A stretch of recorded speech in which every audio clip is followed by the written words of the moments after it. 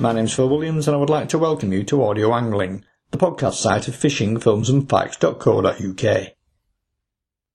In part one of this two-part interview with the legendary Dave Stewart, who I'm linked up with here, and a man who's been justifiably described as the best all-rounder the UK has ever produced, we tended to concentrate on your early career and the coarse fishing scene. What I'd like to do now is widen up the debate by exploring your game and saltwater interests. As a fishery owner yourself, I know that game fishing has and still does play a very big part in your angling life. As I see it, this can be split into two subcategories, either still water and running water, or if you like, stocked and wild fish. So what are your specific interests there? Well, I've already said that game fishing was a way of fishing when the coarse season closed, which back then included still waters as well, including your goldfish bowl, and game fish were mostly killed anyway. We were the first fishery on the test to put all our salmon back, way back in 1990, and I wrote an article then about it for the Trout and Salmon, and already said earlier that it was quoted by a National Rivers Authority at a meeting. Although not strictly game fishing, anglers also fly fish for sea species, and Kay and I have done a fair bit of that ourselves with bonefish and carwai. Mind you, we would upset some when we used to say that we got fed up catching bonefish, so killed some for use as rubby-dubby for our shark fishing. It's obvious what the attraction is with salmon. For one thing, as I've already said, it's our largest indigenous fish, and in the old days when they were all killed, we knew that none were caught, and they were all virgin fish because they were killed, so none had been caught previously. That was a tremendous attraction to Kay and I, as salmon and sea trout being migratory, as I just said, we knew they were all killed. Also being migratory fish, we never knew what was in the rivers of our choice. With coarse fish, one gets to know what is in the water, and had probably already caught some of them before. Maybe more than once. Of course, game fish are also very good eating for those that like them. They fight hard, some like to jump, and there are attractive methods of fishing, especially for ladies. Fly or spinning, no live bait like worms and maggots, although my Kay couldn't care less about either baits being sometimes messy. Of course, when we salmon fished when coarse fishing was over, it was for spring fish, which are large fish in the south. Not less than £16 for a few years I caught on the Stour, and then a £13 come along. Looked like a grilse actually, you know what I mean, very, very silver, and, well, their springers are all very silver. I should have said it was very, very slim, with a very forked tail. And a little later on, when we started to use prawns after May the 15th, when that was allowed, of course a little bit later in the season, then we started to get the odd £10 as well. They're not so big now, though, on average, but there's always a chance of a big fish. But the rivers we fished by the time the coarse season come along, conditions were much more difficult, with tremendous weed growth. And of course, I had a lot less time anyway because of the opening of the coarse season. By then we were also looking forward to tench and carp and other fish. So with only one full day off a fortnight, we would rather go and catch some fish, not flog it to death hoping for a salmon where they were scarce.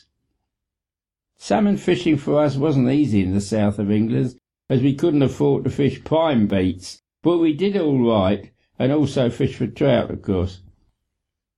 Like all fishermen, if I think about it, I must have plenty of tales to tell. I told you that I caught a pretty big salmon on the Avon, all 39 pounds of it, but the biggest salmon I ever hooked was in my own bit of river. I saw the fish, so went and got my tackle from the house, chucked a prawn at it, and it took it straight away.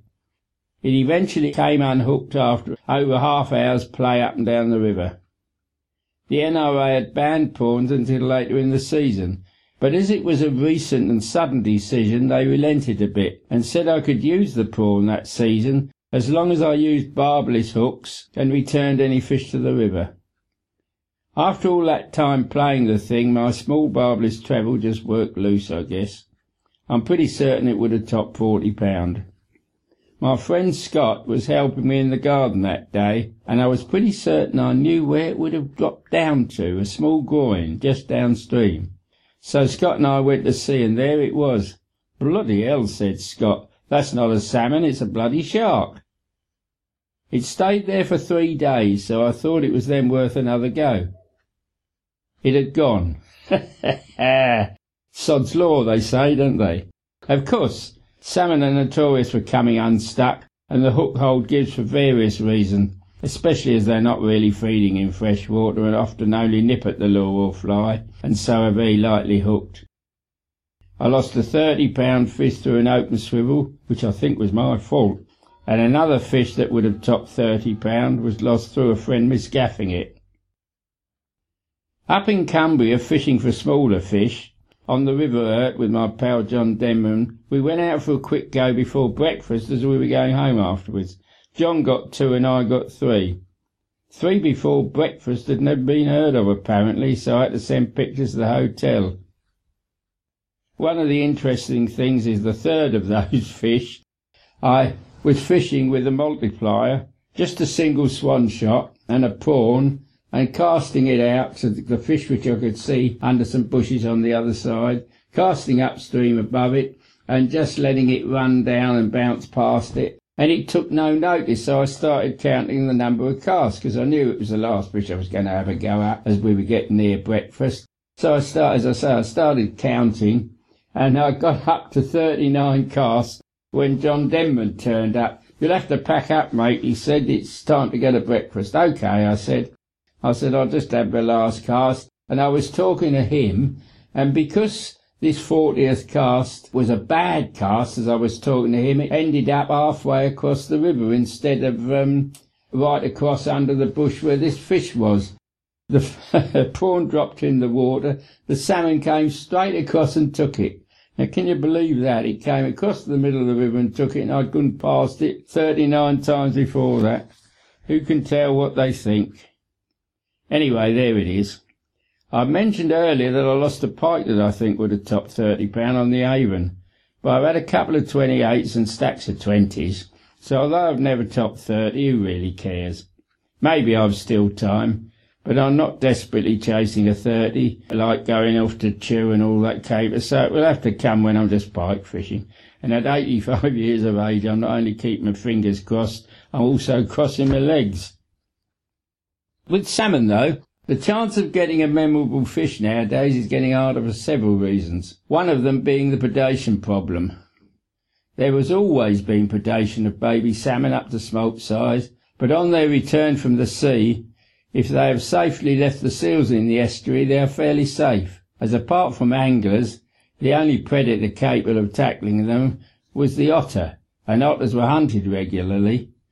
But we now have the ridiculous situation where otters are a protected species, and I thought salmon were in danger of extinction in some of the rivers where they have introduced otters. The mind boggles. An animal that was looked upon as vermin when I was young is now protected. I think it's down to food. Let me explain. Before the railways and refrigeration, unless one lived near the sea, the only available fish were freshwater fish. So people didn't want otters eating their fish. Can you imagine the monks tolerating otters raiding their fish ponds? Of course not. Now we eat mostly sea fish, and even most of the salmon consumed is bred, and trout, of course, which are easy to breed. So there is not the necessity to protect coarse fish, and the nice-faced, cuddly-looking otter has been chucked in the public's face without the true story. I've never heard anyone yet on the box state that otters were hunted as vermin. Not as lovely creatures, but as destructive vermin. There are so many lies told about the reason for the decline of otters, but never the truth. But if the authorities were prepared to foot the bill, salmon could be bred in their thousands to stock rivers. I certainly don't agree with authority about genetic integrity, keeping the strain of a particular river pure, as when the stock becomes too low, as is happening in many rivers, certainly in the south, the result will be close breeding, and that's not good. Salmon eggs and fry used to be moved around. In fact, I believe it was the introductions of tay fish eggs or fry that led to the huge fish in southern rivers. Of course, there are other problems like pollution, abstraction and obstruction. With game fish still in mind, the small waters sometimes stuffed with huge trout Salmon too, I believe. That wouldn't be attractive to me. But if you like that sort of thing, why not?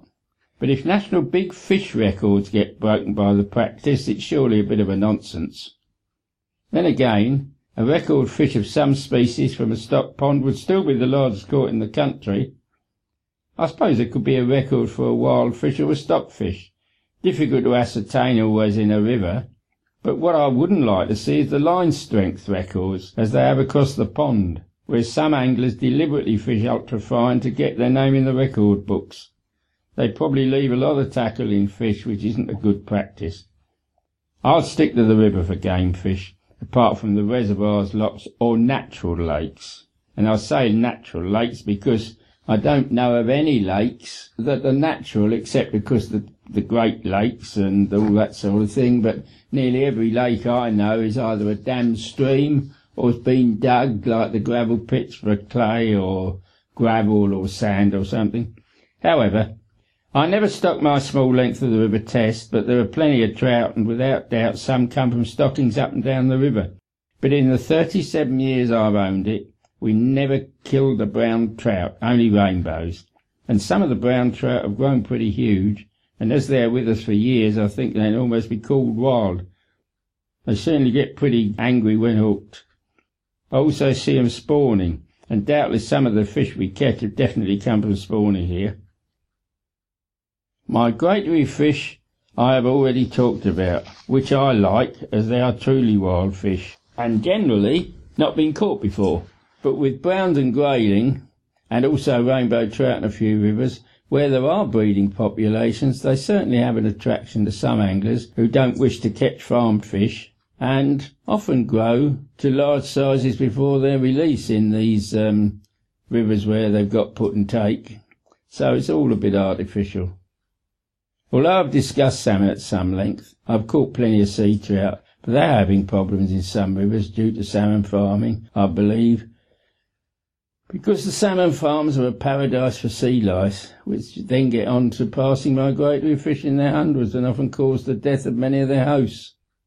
Salmon farms also use chemicals, and the tons of excreta and waste fruit deposited on the sea floor beneath the cages is not environmentally very friendly.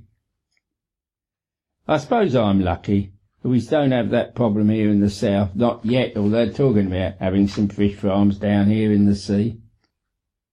The Avon gave me 3 double-figure fish up to my 11.5 pounder in my own river, up to a possible 15 pounder here, and we netted out a dead one that went 16 pounds, so I've still got the chance of a good sea trout. Sticking with the subject of sea trout for a moment, and having already mentioned the British Record Fish Committee looking to address anomalies in the current list, should they not also be looking to amalgamate the brown trout and sea trout as a single inclusion? Salmo Trutter. Does the record status really matter? To be absolutely correct, the brown trout and the sea trout could be classed as one for the purposes of records, but as they have evolved over thousands of years into 2 completely different patterns of life, so that generally sea trout breed sea trout and brown trout breed brown trout, resulting in different habitats in rivers, perhaps there should be some means of recognising this fact when considering record status. Even though they may interbreed, they probably follow the dominant gene in their future lives to become one or the other.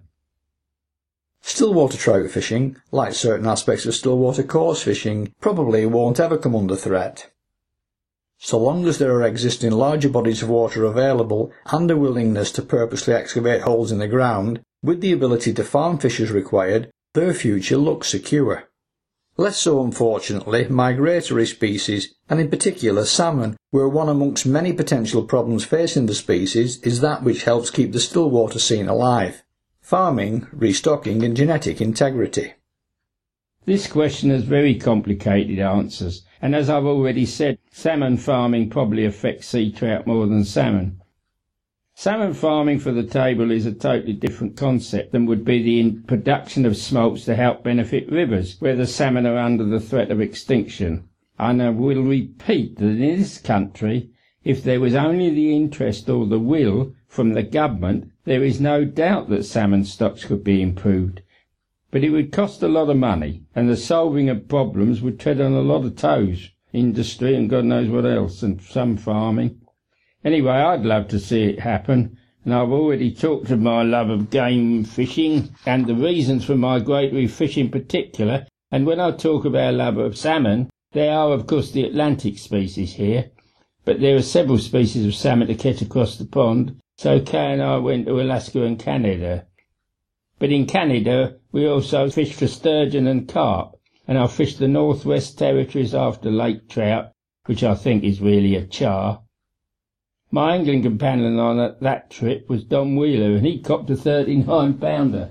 Massive thing. In some ways, I think the future looked bleak for angling with a decline in stocks, and I would think every angler knows the reasons for the decline in some fisheries. Pollution, some obvious, but unseen continuous pollution 24/7 from industry, agricultural, industrial, and us, the human masses.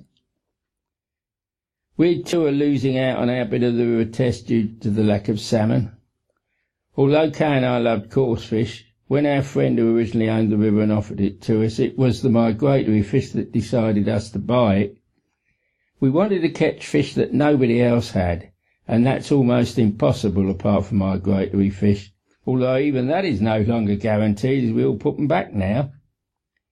Also we have salmon, trout, carp and grayling killed by otters, and we did have a bit of trouble with cormorants at one time, although that doesn't seem a problem now. Then of course there were poachers, but that's not so bad now, as the police are cracking down on that more. Luckily, as we are on a dam wall and well above the river, we don't have trouble with flooding as we control 5 sluices and 3 large floodgates. The responsibility of sluices is what Kay considered gave me a small stroke back in 2000, as there was so much rain that I was up night after night opening and closing the dam gates, and one is over 70, it's hard work. The responsibility of that is traumatic, some would say, as if not controlled correctly, many properties could be flooded. I passed on the sluice control to my young friend Scott, along with some land to build a house adjacent to the sluices to run them for me, but he died when only 42.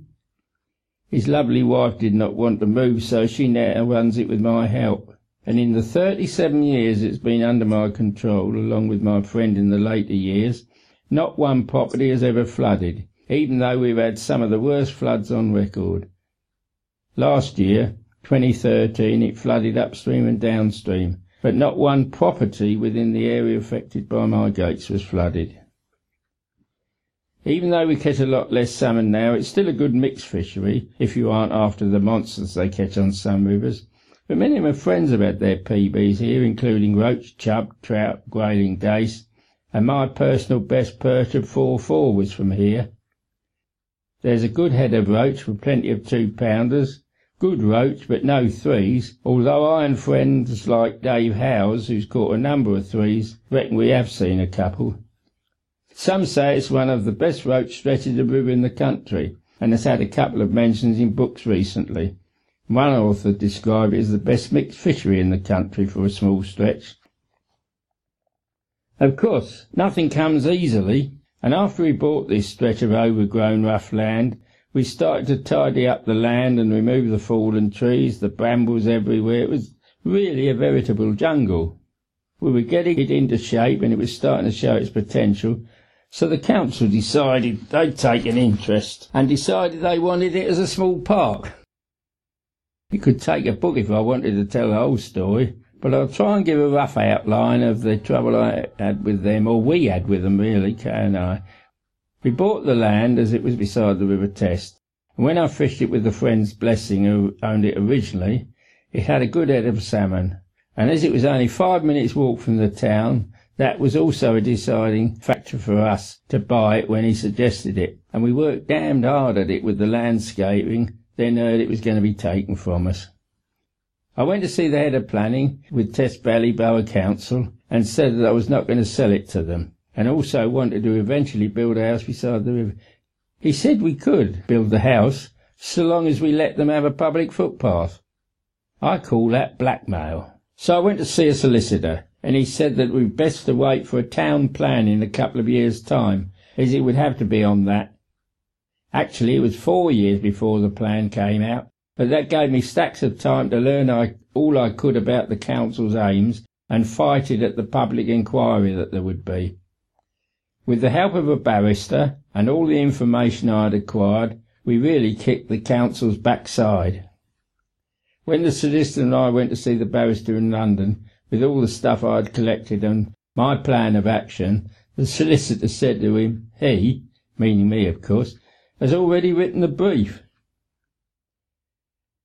The solicitor and I had become friends by that time, and we still are. Anyway, we won the public inquiry and the right to keep our land and river. We gave the poor planning officers a really rough time, as they knew nothing about the river and its problems, such as flood control, fishery maintenance and so on. I had the police on our side, nearly all the local residents, the Testanician Angling Association, the Romsey District Association, and my friend the editor of Angling magazine as a backup of the need to run a fishery with proper knowledge. Having won, I went to see the planning officers and apologised for the rough time we gave them. They were fine and told me they were used to that. Sit down and have a cup of coffee.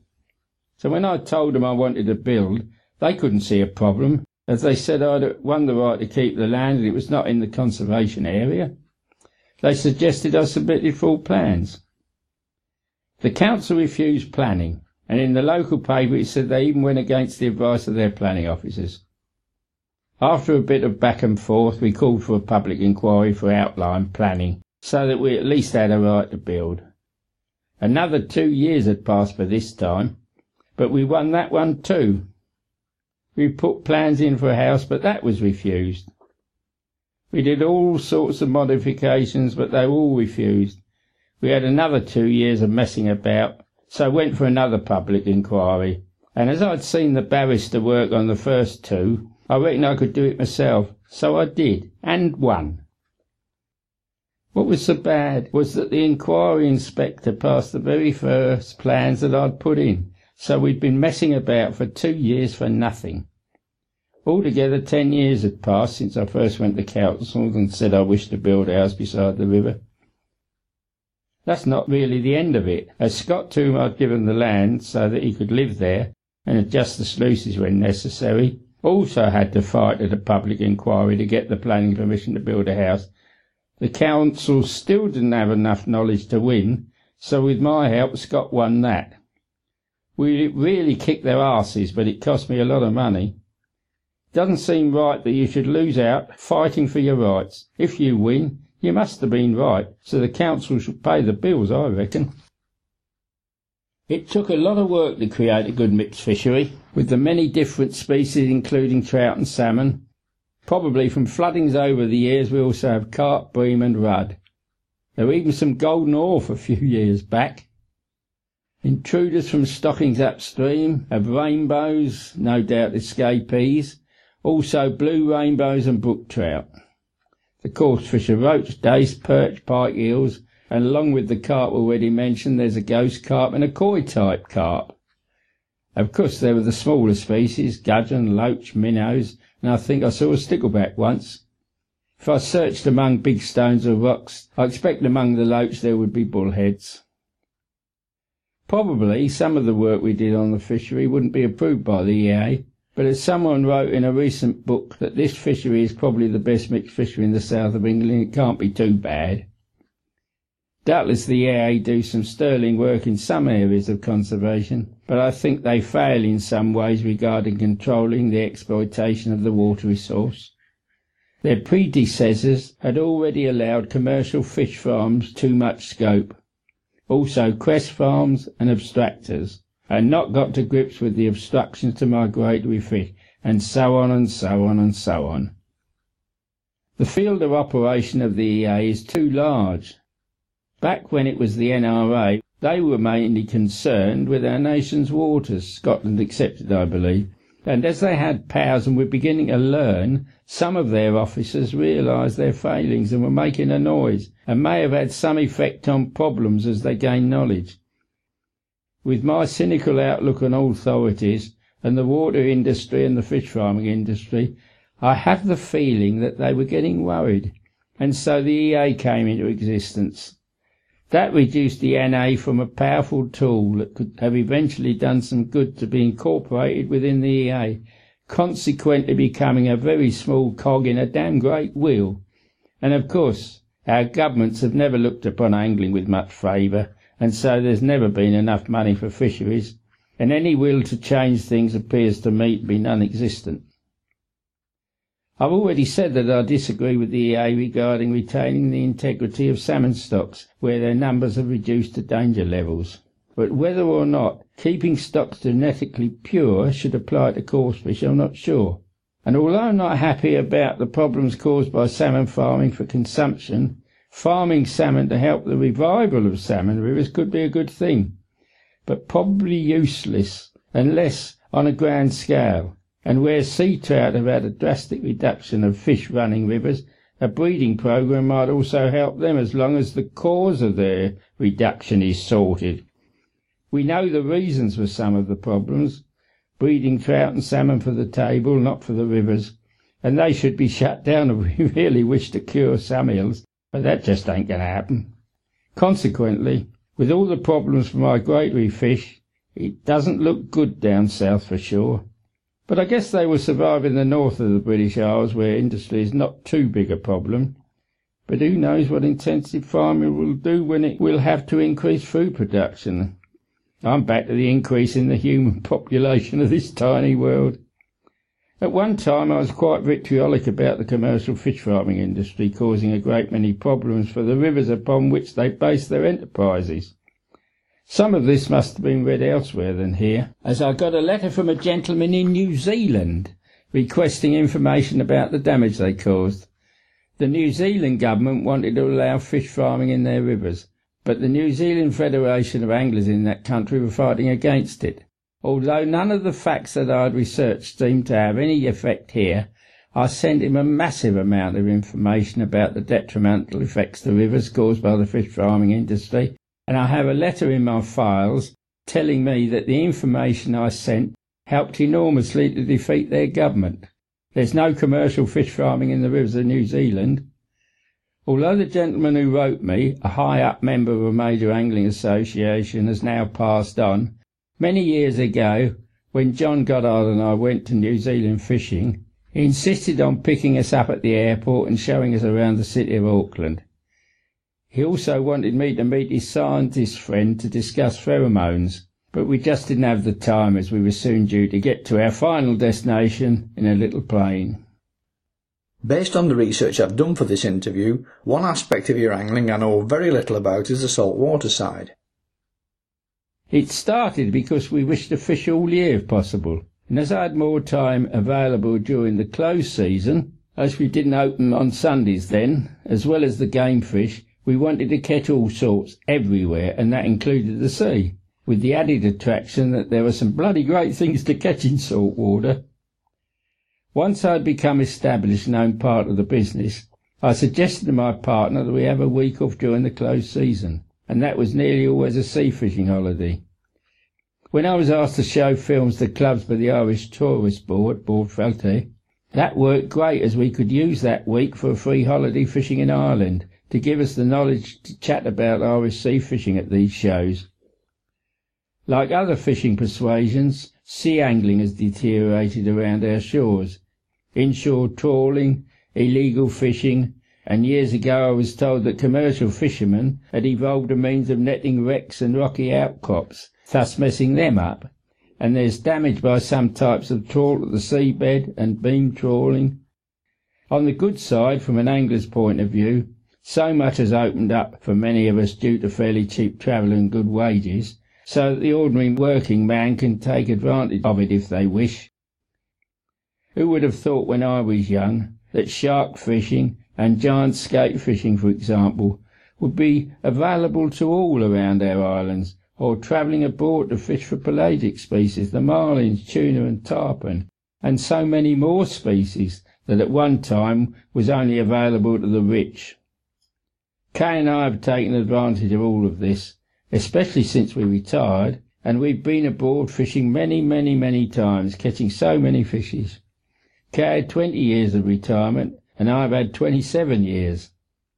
Even long before that, when we went to Ireland, we caught the large common and white skate, sharks and tope, and smaller species, and aboard the mighty tarpon, several species of sharks, tuna, sailfish, and 3 species of marlin. We've caught several fish species topping a couple of £100, and a couple up to a possible £500, but they were estimates from boat skippers, except where they could take measurements, such as sturgeon, or the side of the boat for length. But the weights of our sturgeon and blue marlin, for example, fish that can reach 15 or 1600 pounds, although big to us, are only small compared to their top weights. I always used to say about a 200 or 300 pounder, really it's still in its nappies. One Brit I know, though, got an 800 pound sturgeon first throw, but we were happy with what we caught, as we caught plenty. Certainly been a great life. Perhaps I should mention when Kay and the skipper would kill themselves laughing, because John Copperjohn and I were both conger fishing. Kay was fishing for pollock, but we both had one on at the same time. I was one side of the boat, he was the other. And as I started to pump and really pull, his rod went down, and when he did the same, my rod went down. And of course, Kay and the skipper, as I say, were killing themselves laughing because they realised what had happened. We'd both got the wrong fish, and it must have been under some obstruction, and the line was going back and forth round that. So, of course, as soon as I realised what was happening, I let it go slack, and he pumped up a 45-pound conger. But they did have a laugh over that. Oh, well, anyway, I think our government, though, around our shores, we should have done the same as Iceland, put a 200-mile limit down the middle of the channel, of course. I don't know whether there's much to look forward to for sea anglers of the future. Actually, you, Phil, could probably talk more about that than I could about the future of sea angling, because I've almost given that up. But conservation measures can be tried, but there will always be the problem of foreign boats and illegal fishing, especially of Ireland.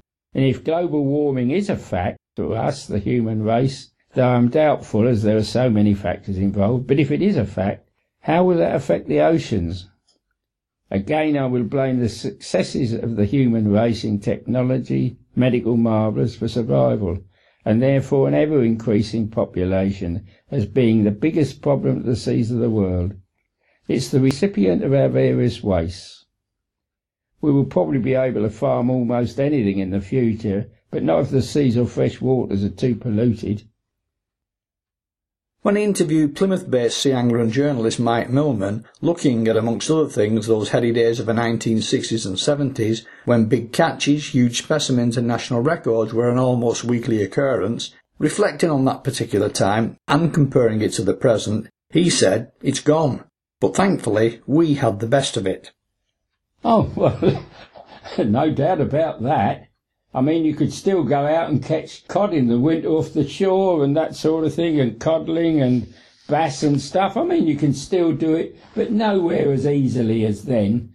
I remember when I was a kiddie, I say kiddie, what would I have been? I don't know, about 16, 17, 8, no, not 17, it wouldn't have been that old because I was in hospital then, but anyway, it's 16, and we'd go down to my aunt of mine would occasionally take me to somewhere like Clacton or somewhere for a little holiday, a week's holiday, and some cheap boarding house. But I would go and with her, and she'd come with me and take a couple of deck chairs off the pile and put them on the beach, and I'd chuck out with a little spinning rod as far as I could, and I could get local rag from round some gentleman, I was told, where to go round the corner who dug these things, and for a few bob we could get, or a few coppers or something, you could get these baits and sling out, and we caught checkers, small bass, and plenty of small plaice and stuff, and nothing big, but up to a couple of pounds or so. It was great fishing, and I'm told that that's sort of very, very difficult to do things like that now. So, our inshore fishing's gone to pot a bit. In fact, I've got a friend who's been trying to catch a tope off the beach. Now, where's he live? Somewhere around Portsmouth area, I think. and he hadn't managed it yet. He had apparently, going back a few years, they did catch quite a few tope along the beach there. I think they still get smoothers though. That's about all from me, sir, on that. So as a final observation then, what do you think the future holds? That's a bloody silly question to ask somebody who's 85. What it holds, the future holds for me is death. But for angling, I really don't know. I mean, looking at it as sort of without knowing, I mean, one doesn't know how the world's going to go, but looking at it from my present position or perspective, it doesn't look very good. It really doesn't. And I just keep coming back to the same thing because there's just too many of us. And we need water. And we need food. And as we go round the world like parasites in a culture dish, gradually consuming the world, I cannot see that angling is going to survive. Fish might survive as food, but I can't see angling's going to really survive. Plus, there's also this business with youngsters. Youngsters have it put on a plate for them, and some of them seem to take it up. But all the youngsters I see now, all they want to do, if they don't want to play football, all they want to do is press buttons with their modern technological tools. Well, is that going to get better? I don't know.